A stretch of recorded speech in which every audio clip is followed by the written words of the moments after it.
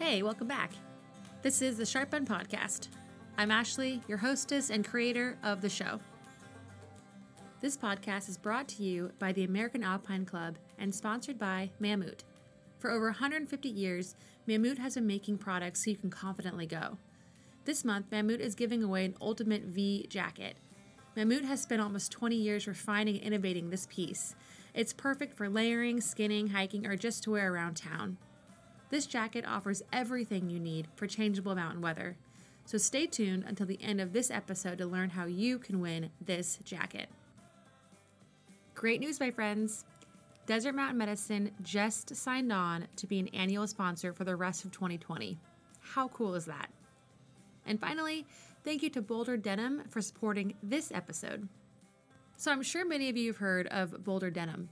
Well, the folks up there in Canada just sent me a sample pair of their newest 3.0 denim that just recently launched on Kickstarter. And I'm actually wearing them right now. And let me tell you, these things are super stretchy. The first thing I noticed, besides the crazy stretch, is how deep the pockets are.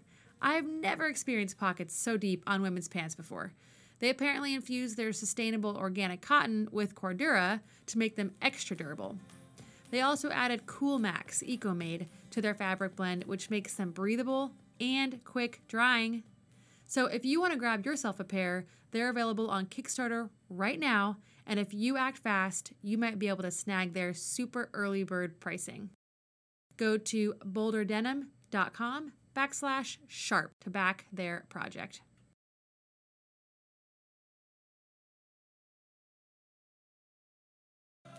Meg and her fiancé John headed to Animal World in Boulder Canyon to have a nice mellow day of sport and trad climbing. It was a hotter day. They warmed up on a sport route, then top roped a gear route before Meg decided to lead it. So Meg racks up, climbs, placed one piece about 6 to 8 feet off the ground, and well, you'll just have to listen to Meg and John tell their story. Enjoy. I'm Meg Atteberry, and I live in Colorado, in Denver most of the time, and I'm a freelance writer and content creator and digital marketing specialist. I wear many hats. My name is John Luebbers. I've lived in Colorado my whole life, in Denver right now, and I've worked in construction, and now I'm in more of a design application using AutoCAD, but still construction related. So Cool. And you both, you're engaged? Yes, we are. We actually got engaged while climbing at Lumpy Ridge, which is a small adventure into itself. Another story for another time, I guess. But yeah. John, did you get on one knee? Yeah. Once she got up to the belay ledge and was was secured, and then spent 2-3 minutes telling me about the struggles of the climb that she just worked through. When she was, kind of comfortable, I did get on one knee. There was enough room on the ledge. That is great. Well, congratulations. Thank you. Both of us have been trad climbing. I've been trad climbing for a couple of years. John's been trad climbing for about 18 months. And we were pretty avid climbers. We're into like really long, moderate multi-pitch. So like the day was pretty mellow and just supposed to be fun and relaxing. And it was for the most part until the end. So I was climbing in a sport route. There's kind of 2 sport routes that were next to this one trad line, and I climbed the sport route and I liked it. It was pretty fun. It was like a little bit hairy at the start, and I was eyeballing the trad route, and I was like, oh, I think I could do it. But I decided to top rope it first just to make sure that I had the moves down, because I had this really weird off-width section. And I got down. It was the middle of the day, so it was pretty hot. And I was like, I'm going to do it. And I racked up, and we were kind of standing. It was not like a chimney, but there's kind of 2. It wasn't chimney climbing, but it was a chimney area. It was kind of like a nook.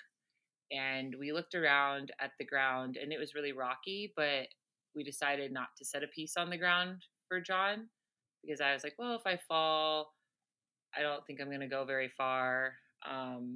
What's the weight differential between you two? Oh, I think we're probably around 40 pounds. I think I've got 40 pounds on Meg. So Okay. it's enough to be considered. Yeah. Right. Okay. Yeah. Pretty substantial. So, I mean, I'm used to catching him and he's used to catching me, and we have our dynamic, and we've been climbing together for 5-6 years. So I racked up, and I got into the climb, and I placed, a purple cam, like textbook placement right there. And, I put my hand in the jam to make the next move, and it was really slick with chalk, and it was a little bit tougher than I thought it was going to be. And I ended up falling probably about, I don't know, maybe a foot, 2 feet above my gear. And the piece held perfectly. The Alpine draw wasn't extended because it was a pretty like straight line. And I was really stoked because it was actually the first time I had fallen on my gear.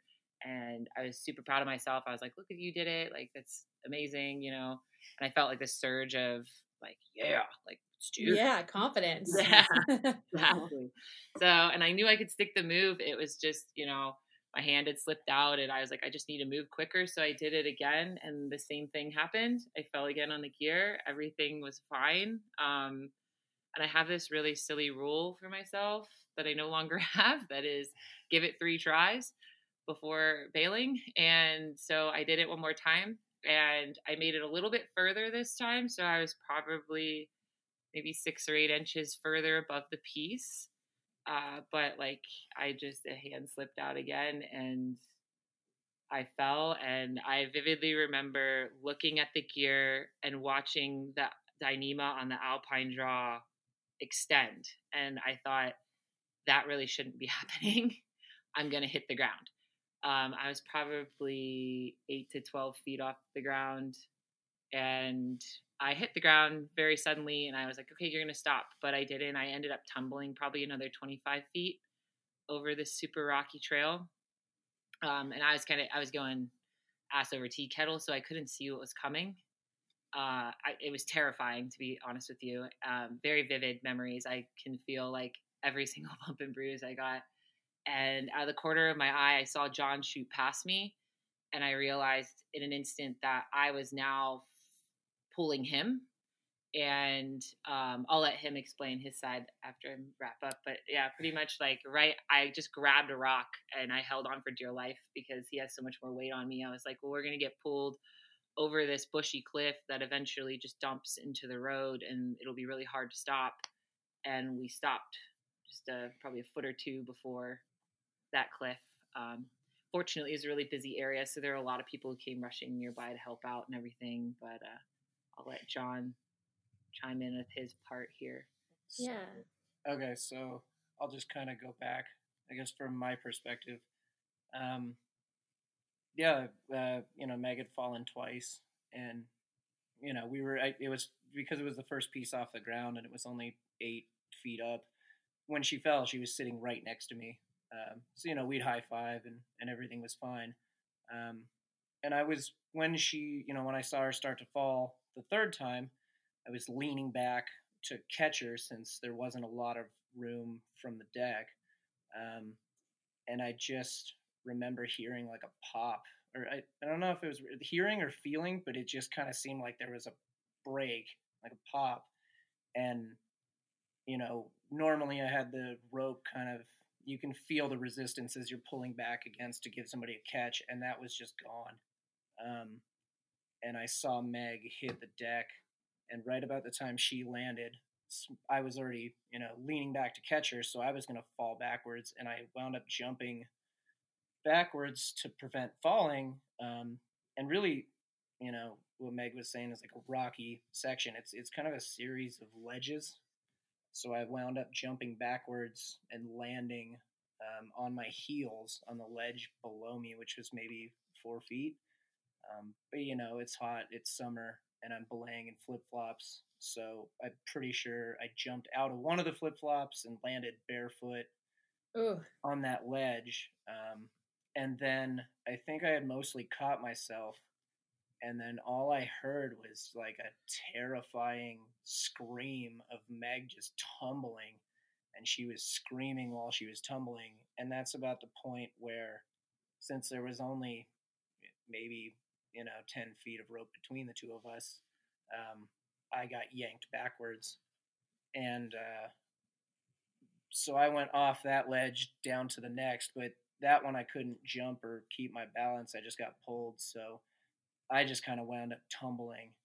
And I don't really remember a lot of the impacts or anything. I think the adrenaline just kind of made it numb. I didn't feel any pain while tumbling. But I just remember hearing Meg's scream just echoing in my head. And luckily, we both came to rest down along the climbers trail that was at the base of these ledges. And like Meg said, across the climbers trail, it was just kind of a steeper grass hill that I believe winds up going down to some cliffs. So had we not stopped, it probably don't know that we'd be giving an interview about it. That's scary to think about. I guess I don't understand how how Meg fell. Like, she fell because she slipped out of the crack, but what exactly happened with the first thing that we saw when we were on the ground is we looked at each other like, what the hell just happened? And we looked up at the wall, and the piece that she had placed, the cam was still right where she placed it. The alpine draw was extended, but the carabiner on the end of the alpine draw that the rope was clipped through was gone. And that carabiner was still on the rope, sitting at Meg's waist, right near her figure eight was the carabiner. We have a wall at home that had bouldering some wall. Bolts on it, and we use it for training and playing around and stuff. And we tried to kind of recreate the scenario. At first, I thought that maybe I had accidentally grabbed the carabiner, but there's like a little notch in the gate. And if I had done that and I had a downward force on it, the Dyneema would have caught in that notch, and I would have like for sure dislocated my shoulder. So the best we can figure is they spin, when you're going up, and it had spun around so where the gate was facing up, and the knot fell on it. And it was essentially like if you Z-clip and fall badly, right? So it just undid itself, and I came undone. We really don't understand how it could have happened. No, I played with it a lot. Just anytime I was like up in the room, and the best somehow the carabiner must have spun around or rotated as alpine draws do. But I think Meg had fallen, and with me pulling in the slack, she must have. I don't know if like her figure eight knot was pointing down, and the rope was sliding through the carabiner, and when her waist got equal with where the carabiner was, the knot going through it opened that gate and rotated it off the draw. But the carabiner came off the draw and it stayed on the rope. And as soon as we hit the ground, that was one of the first things we saw is like, how did this wind up with us and not on the draw on the wall? I think that part of the terror, I mean, about a month prior to that, I had an incident where I had to self-arrest in the mountains, and it was not fun either. And I think, I was just at the point where I was really pushing my grades and trying new things and trusting my gear and my ability to place. And something like this happens, right? Where nobody tells you that this is a thing because it's very rare when you're learning how to trad climb, and it happens to you at like a really pivotal moment in your trad climbing, I guess, development. Yeah. And it threw both of us through like a serious loop of like trauma and trying second guessing yourself. Yeah, for sure. Definitely. Like I turned around. I was on my stomach when I finally stopped, and I was like, wiggle my toes and like move my neck, and I was fully prepared to see like a compound fracture. Like I really, to this day, do you think the only reason why I didn't break anything or get seriously hurt, aside from some pretty bad whiplash and a bunch of cuts and totally ripped up pants, is because I was going backwards, so I couldn't brace for what was coming. So my body was really loose. And like, I mean, had we not both been wearing helmets, I mean, John was wearing a helmet too, because we kind of had this thing where like helmets go on at the crag and come off at the car. And I love that. Yeah, it would have been a huge problem. I think we would have needed a helicopter for sure. Oh yeah, and if you weren't wearing pants too. I mean, imagine what your legs would look like if you weren't wearing pants. Oh, yeah, it would have been terrible. My leg that was the only injury that I sustained, was a really deep gash that was probably about 8 inches long on my shin, and that was through the pants that I was wearing. Yes. And that's from getting like yanked forward on a boulder or something? I think that one I got when Meg fell past me and pulled me over backwards, and I went flying over the second ledge. I must have just smashed my shin on a rock while tumbling down to the climbing trail. Well, I guess I had that, and then I went and got an X-ray 2 months after this because my heels were still killing me. I thought I'd fractured them. The X-ray didn't show a fracture, but I really banged up both my heels. So walking for a good month and a half, 2 months could be painful at times. But besides those two things, that was all I had. She had road rash patches everywhere. Yeah, I had like 11 hand-sized bruises and road rashes all over my body. I couldn't sleep properly for a long time. My ankle was a little jacked up. Like I think I just got like a really bad sprain. But yeah, after the accident, I was really pissed off. All I wanted to do was get back on the route because I knew I could do it.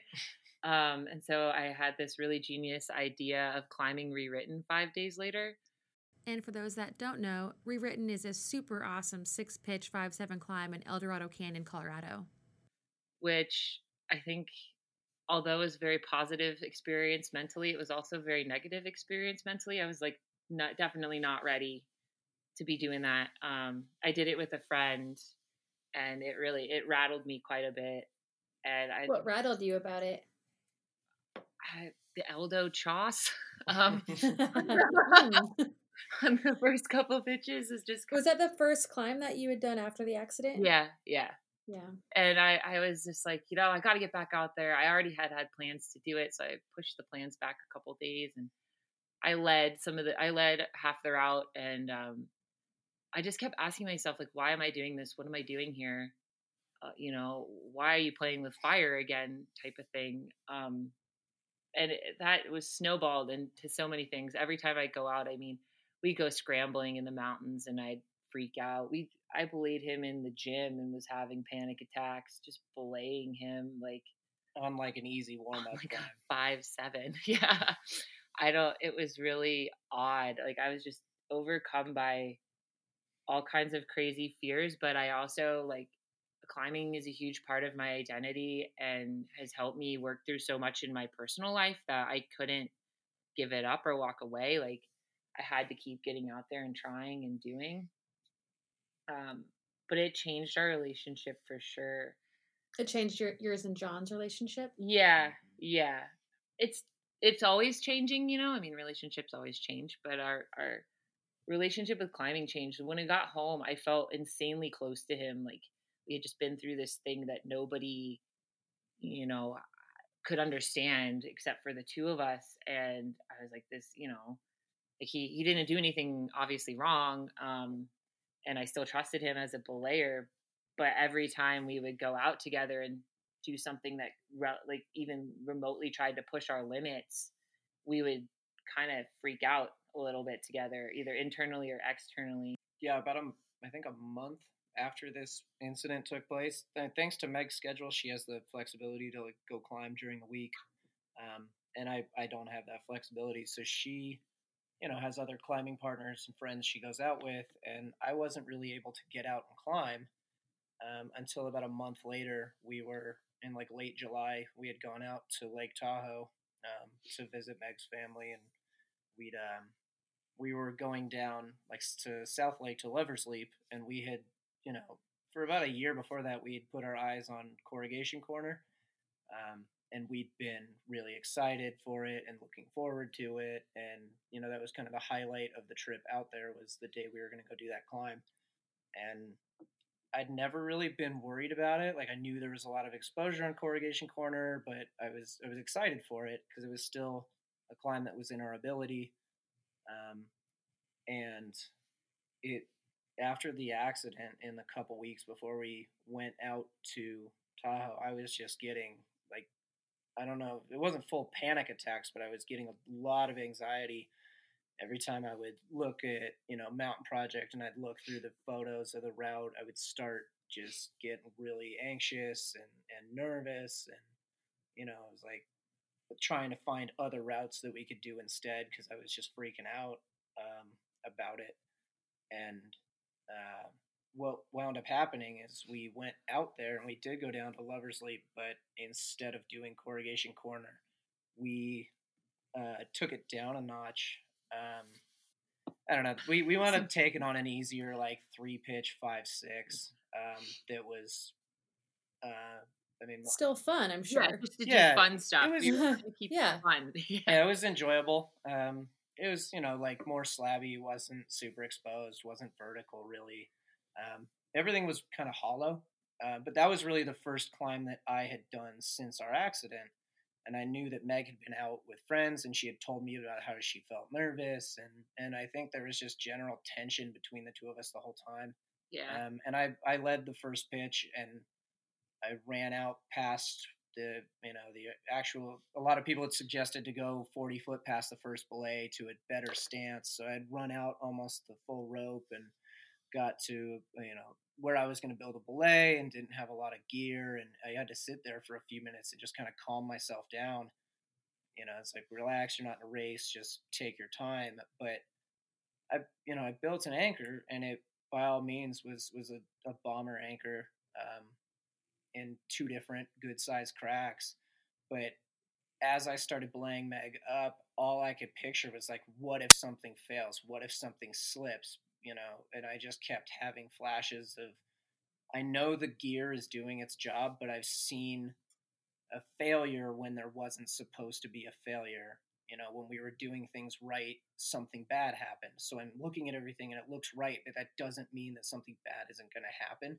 And it was really hard for me to shake that thought, so I wound up, every time I was belaying Meg, she led the second pitch up and there was a little bit of a traverse that she had to do. And I just remember standing there watching her do this traverse and I was just freaking out. Like, please don't fall. Like, just don't fall, make the move, get up on the next ledge, like build the belay. But it was really tense and I'd never really experienced that before because I'd always, trusted the gear and I never had anything go wrong. And it was just that foundation that I guess I never thought twice about. Was, like there were obvious cracks in it and it was really hard to just do any basic climbing, just because in the back of your confidence was shaken. Oh yeah, in the back of your head it's like, we're doing everything right, but we could still die. But who knows? Yeah. And I think what's really interesting is that, like, I've never really considered myself much of a climber. I'm terrified of heights. I can't tell you how many times I've cried on walls. I kind of drug her into it. And yet you like long alpine routes. Yeah. Really odd. And he's always been in the supportive role for me from the mentally of being like, you can do this. Like, you're very strong. You're capable. Like, you've got it. You can do it. It's going to be fine. The exposure is going to be fine, and in a way that flipped, because I have more free time, I've become the stronger climber, but not just only that, more of like, I'm now supporting him. Like, we were on the Petit Grapan in Rocky Mountain National Park. Such a good climb. So it's amazing. I was just pretty much just drooled all over the rock for. I think I did the same thing when I climbed it. Yeah. But and I was doing it for work. So I was shooting photography for a guiding company and we were out having a good time. But, I'm used to being the one who's freaking out over the exposure. It never bothers him. And there's like that tiny belay ledge, towards the top, the little pizza pan. And it's just so exposed, and putting 2 people on that is a challenge. And where, he's kind of freaking out a bit, and I'm just telling him, like, it was odd for me to be in this position of like, oh, what do I do here? Like, how do I support him?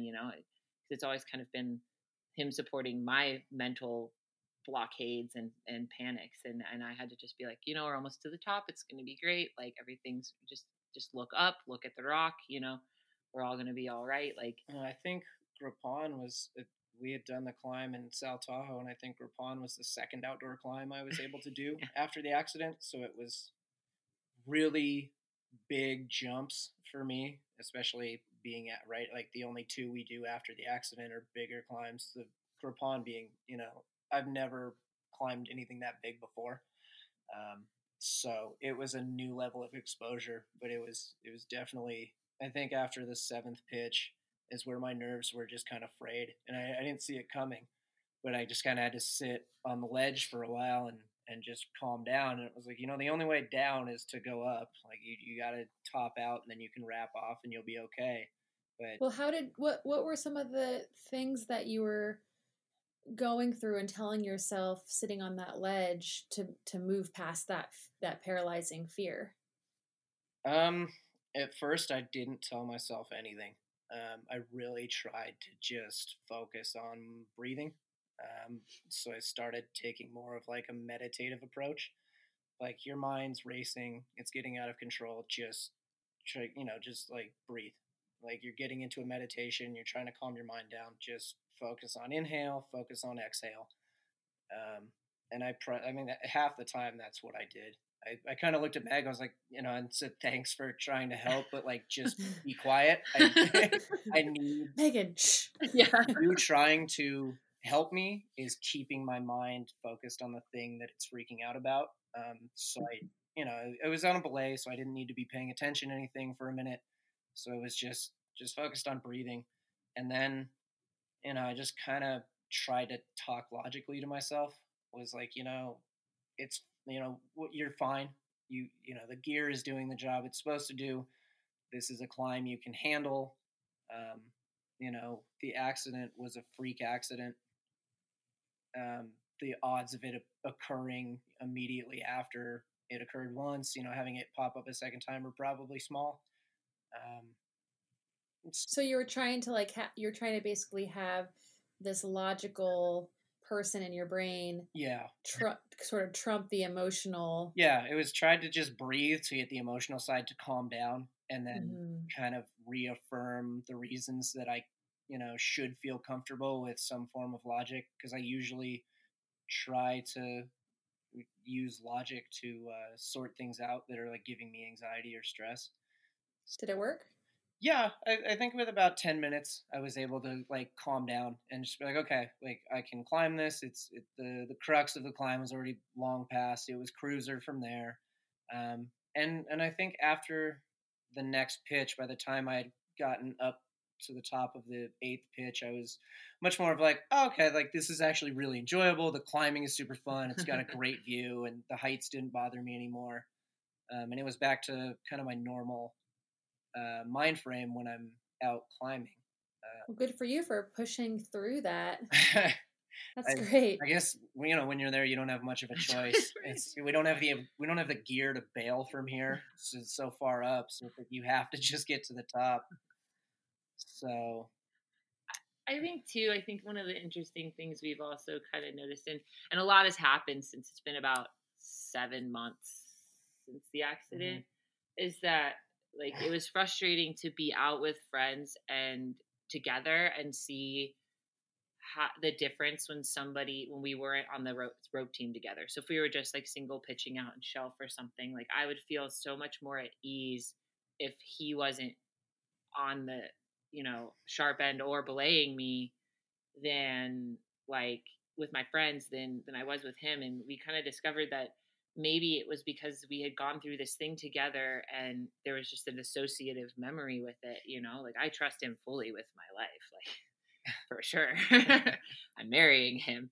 So, but like we had to learn how to work through that together, and it wasn't always really easy. Like there's a lot of really tense moments and a lot of times where John would be really frustrated because he'd be like, look, I'm just like really jealous that you can go out with your friends and have a good time, but whenever we go out together, there's a lot of tension and stress. Yeah, that was actually one of the first things that came up, is that we talked through the accident and the causes, and Meg kept climbing with other friends, and she was slowly getting around to getting back to enjoying climbing, and she'd go out with friends and tell me about the routes they did or tell me about this awesome stuff and how she was like, I was actually able to push myself a little bit, which felt really good. And then we would go out and we'd be on the first climb, the first route of the day, just warming up, and I'd be belaying her and she'd be really nervous and struggling. And it was almost like a jealousy thing where,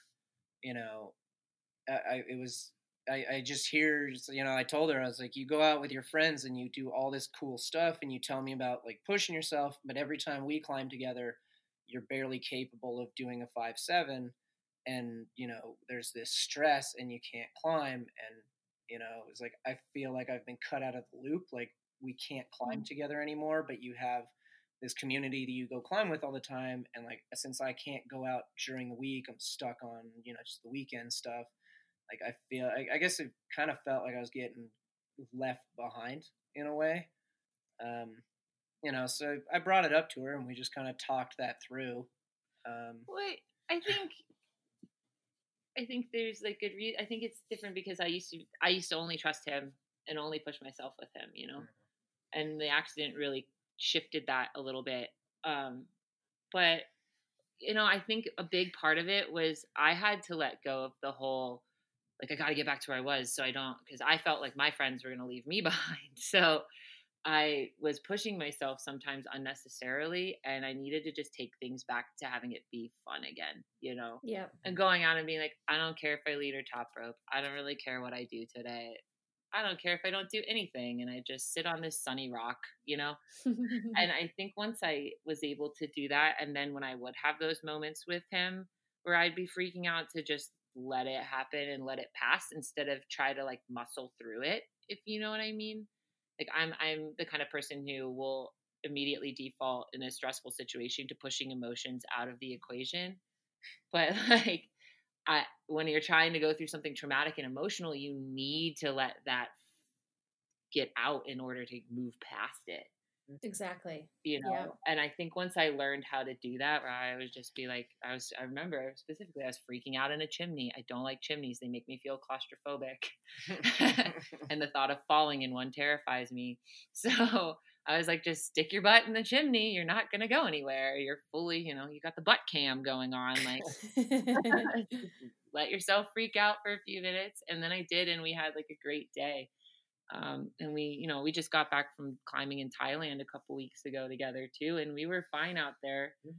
It's not a linear process, but like the point is we want to work on it, and it's okay for parts of it to change. I think, we've changed things about our climbing. So we now set a double wire gate as our first piece. And I think that we've learned how to address each other differently, as well, when we're like having our moments. What other advice do you have for climbing partners who are in a romantic relationship? So I think my big focus, once everything kind of settled and we were realizing that like climbing had changed for us, my big focus was, I didn't want to push myself. I was very much a proponent of like, we should take things back to like fun. We should go back to easy routes where there's no giant fear factor. Like go back to just stuff where you don't have to worry as much, and just remember, like relearn the fact that this is fun, and stay in that zone for a while. So we took, we would climb in the gym a lot more often than normal. And a lot of the stuff we did, we just kept it in like a 5 fun range for a while, to where there was like the stress was kind of gone. And I think through that like 4 or 5 month period, we were able to kind of remember what climbing was before the accident, and like reaffirmed those bonds and like the trust, and build all of that back up. And then, we started pushing each other on lead indoors and just kind of started slow. And then making sure every time we climbed together, we were both taking whips, and catching falls, to reestablish just like the trust in the gear. And then we go outdoors, and a lot of our bigger objectives kind of got pushed back, where it was like, well, let's just find some easier stuff we can do, and just remember that this is just really fun. We like doing this.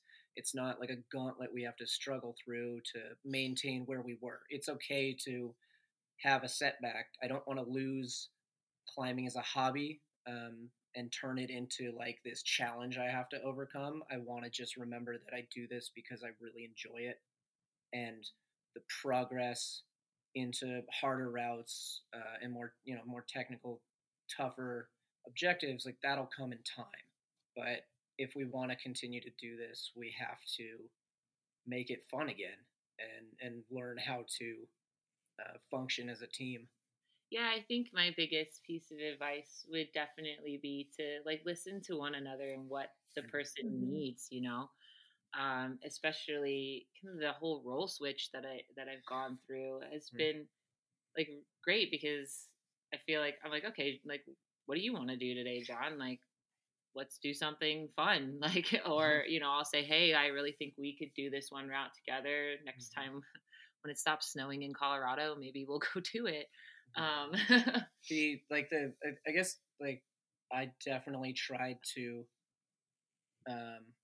understand that the emotions I was feeling, like the jealousy and stuff, it's okay to feel that way, but I kept trying to put myself in Meg's shoes and try to look at it from her perspective. It's not something she's consciously doing. She's not choosing to go climb with other people and feel comfortable with them and not with me. Like she's, probably just as frustrated as I am. So really it was more of just trying to be vocal when I experience stuff like that and just bring it up. Communication. Yeah. Bring it up. Like, listen, this is what I feel. I understand that that's not the reality, but like, this is how I'm feeling. So then she was able to, take that into consideration, understand how I'm feeling, and we could both adjust to help the other person deal with whatever, emotions they were struggling with. So that was probably a bigger factor in being able to get over it. It's just both being very open and sharing as we went through and the process. And realizing that it's okay to say something and it might hurt the other person, but you kind of need to do that to go. Absolutely. Yeah, it hurt me when John said that, because I feel bad. Like, I feel terrible about it. I don't want to make him feel that way.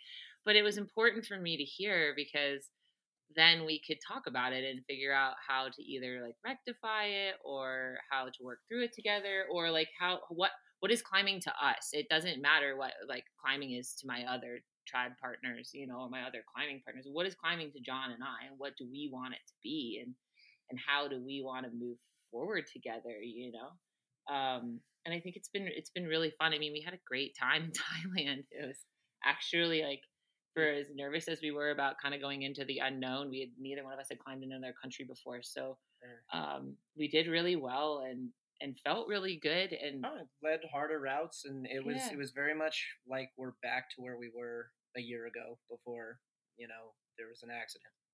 So yeah. And it feels that way for you too, Meg? Yeah, mostly. I mean, I still think that climbing has changed for me personally in many ways. I've like been humbled a bit. I've been way more thoughtful about what can happen, but I think in terms of our dynamic, it is a lot better, I would say, even than it was before. Because a lot of times, you get focused in on the pushing aspect of things, or on the like, oh, we got to get good for this particular objective. But now it's much more of like, what do you feel like climbing today? Like, what should we go do? What should we go try? And it's been a lot less about like tick lists and a lot more about like experiences and making those memories. So yeah, make climbing fun again. Yeah, make climbing fun. You should make some hats. Yeah, some red hats with white lettering. Yeah, absolutely. I need 10. Cool. So, just one more question from me. What are some overall lessons that you both have learned from this accident that you had together and separately, that you want to share with the listeners, so we can hopefully minimize future incidents? So I think the first couple of lessons that for me that came through personally was I definitely started paying much more attention to what we could do to mitigate the chances of these things happening. And I looked as deep as I could to try to find similar stories. So I think the two changes in my behavior that I've taken away from climbing is we went out and we found these double gate wire gate carabiners that I put onto our alpine draws, so that it's like having a locker, but without the weight of a locker. So we definitely place those on the first couple pieces, and if there's any long run out sections, we'll use those double gate carabiners. Yeah, Gravel makes them. They're like opposing gates. Yeah. Oh, that's pretty slick. Yeah. Yeah, so I picked those up, and then also I've been much more picky about analyzing the ground below the climb, as far as where your belay stance is, and placing a piece on the ground to protect the belayer.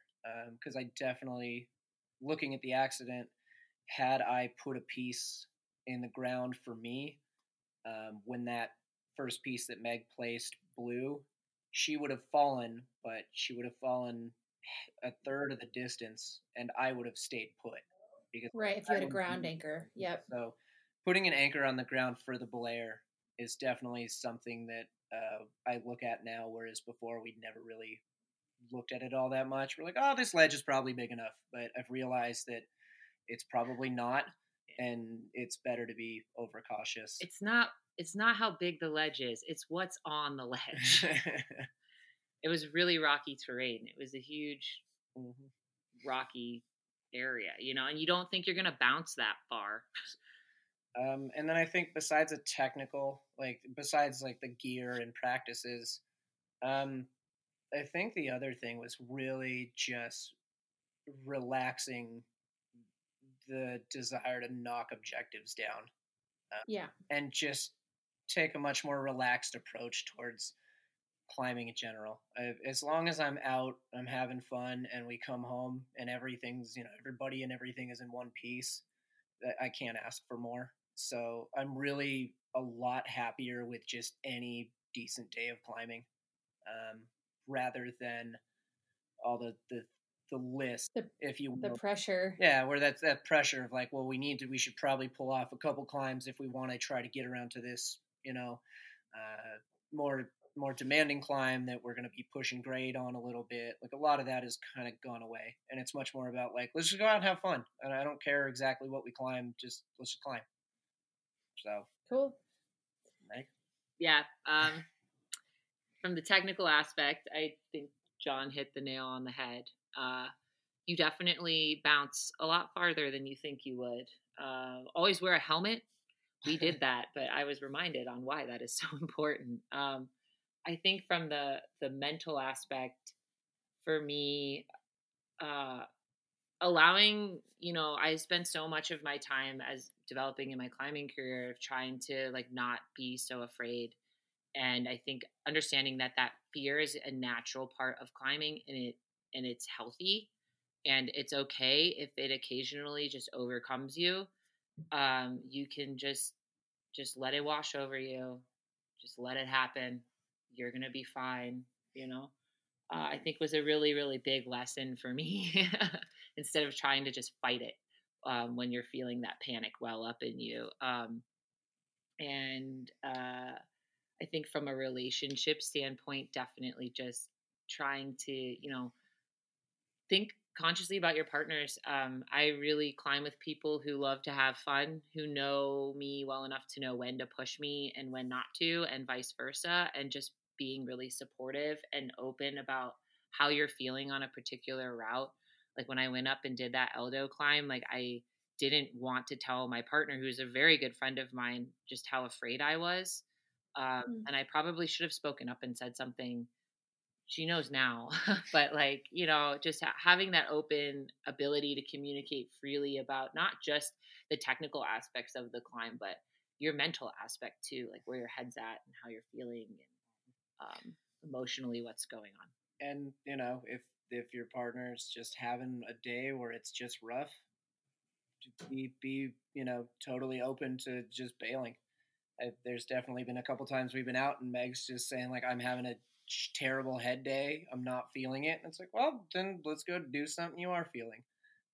Even if I'm bummed that, we're not going to get any climbing in,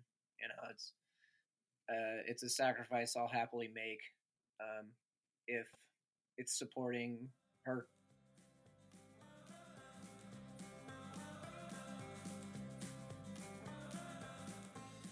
Thank you to Mammut for being the headlining sponsor for 2020. To enter to win Mammut's Ultimate V jacket, first follow Mammut NA and the Sharpen Podcast on Instagram. Then tell us which Sharpen episode is your favorite and why. Make sure you comment on the most recent giveaway post. I'll draw the winner on March 15th. Good luck.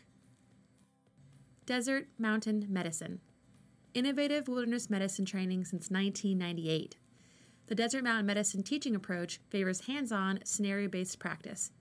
Whether you're an avid backcountry traveler or a professional guide, we have you covered. Choose from a variety of courses ranging from wilderness first aid and wilderness first responder to expedition medicine and all women's courses. Learn how to prevent, prepare, and manage backcountry emergencies. For a complete list of courses, visit desertmountainmedicine.com. Are you ready? And remember, play hard and be smart.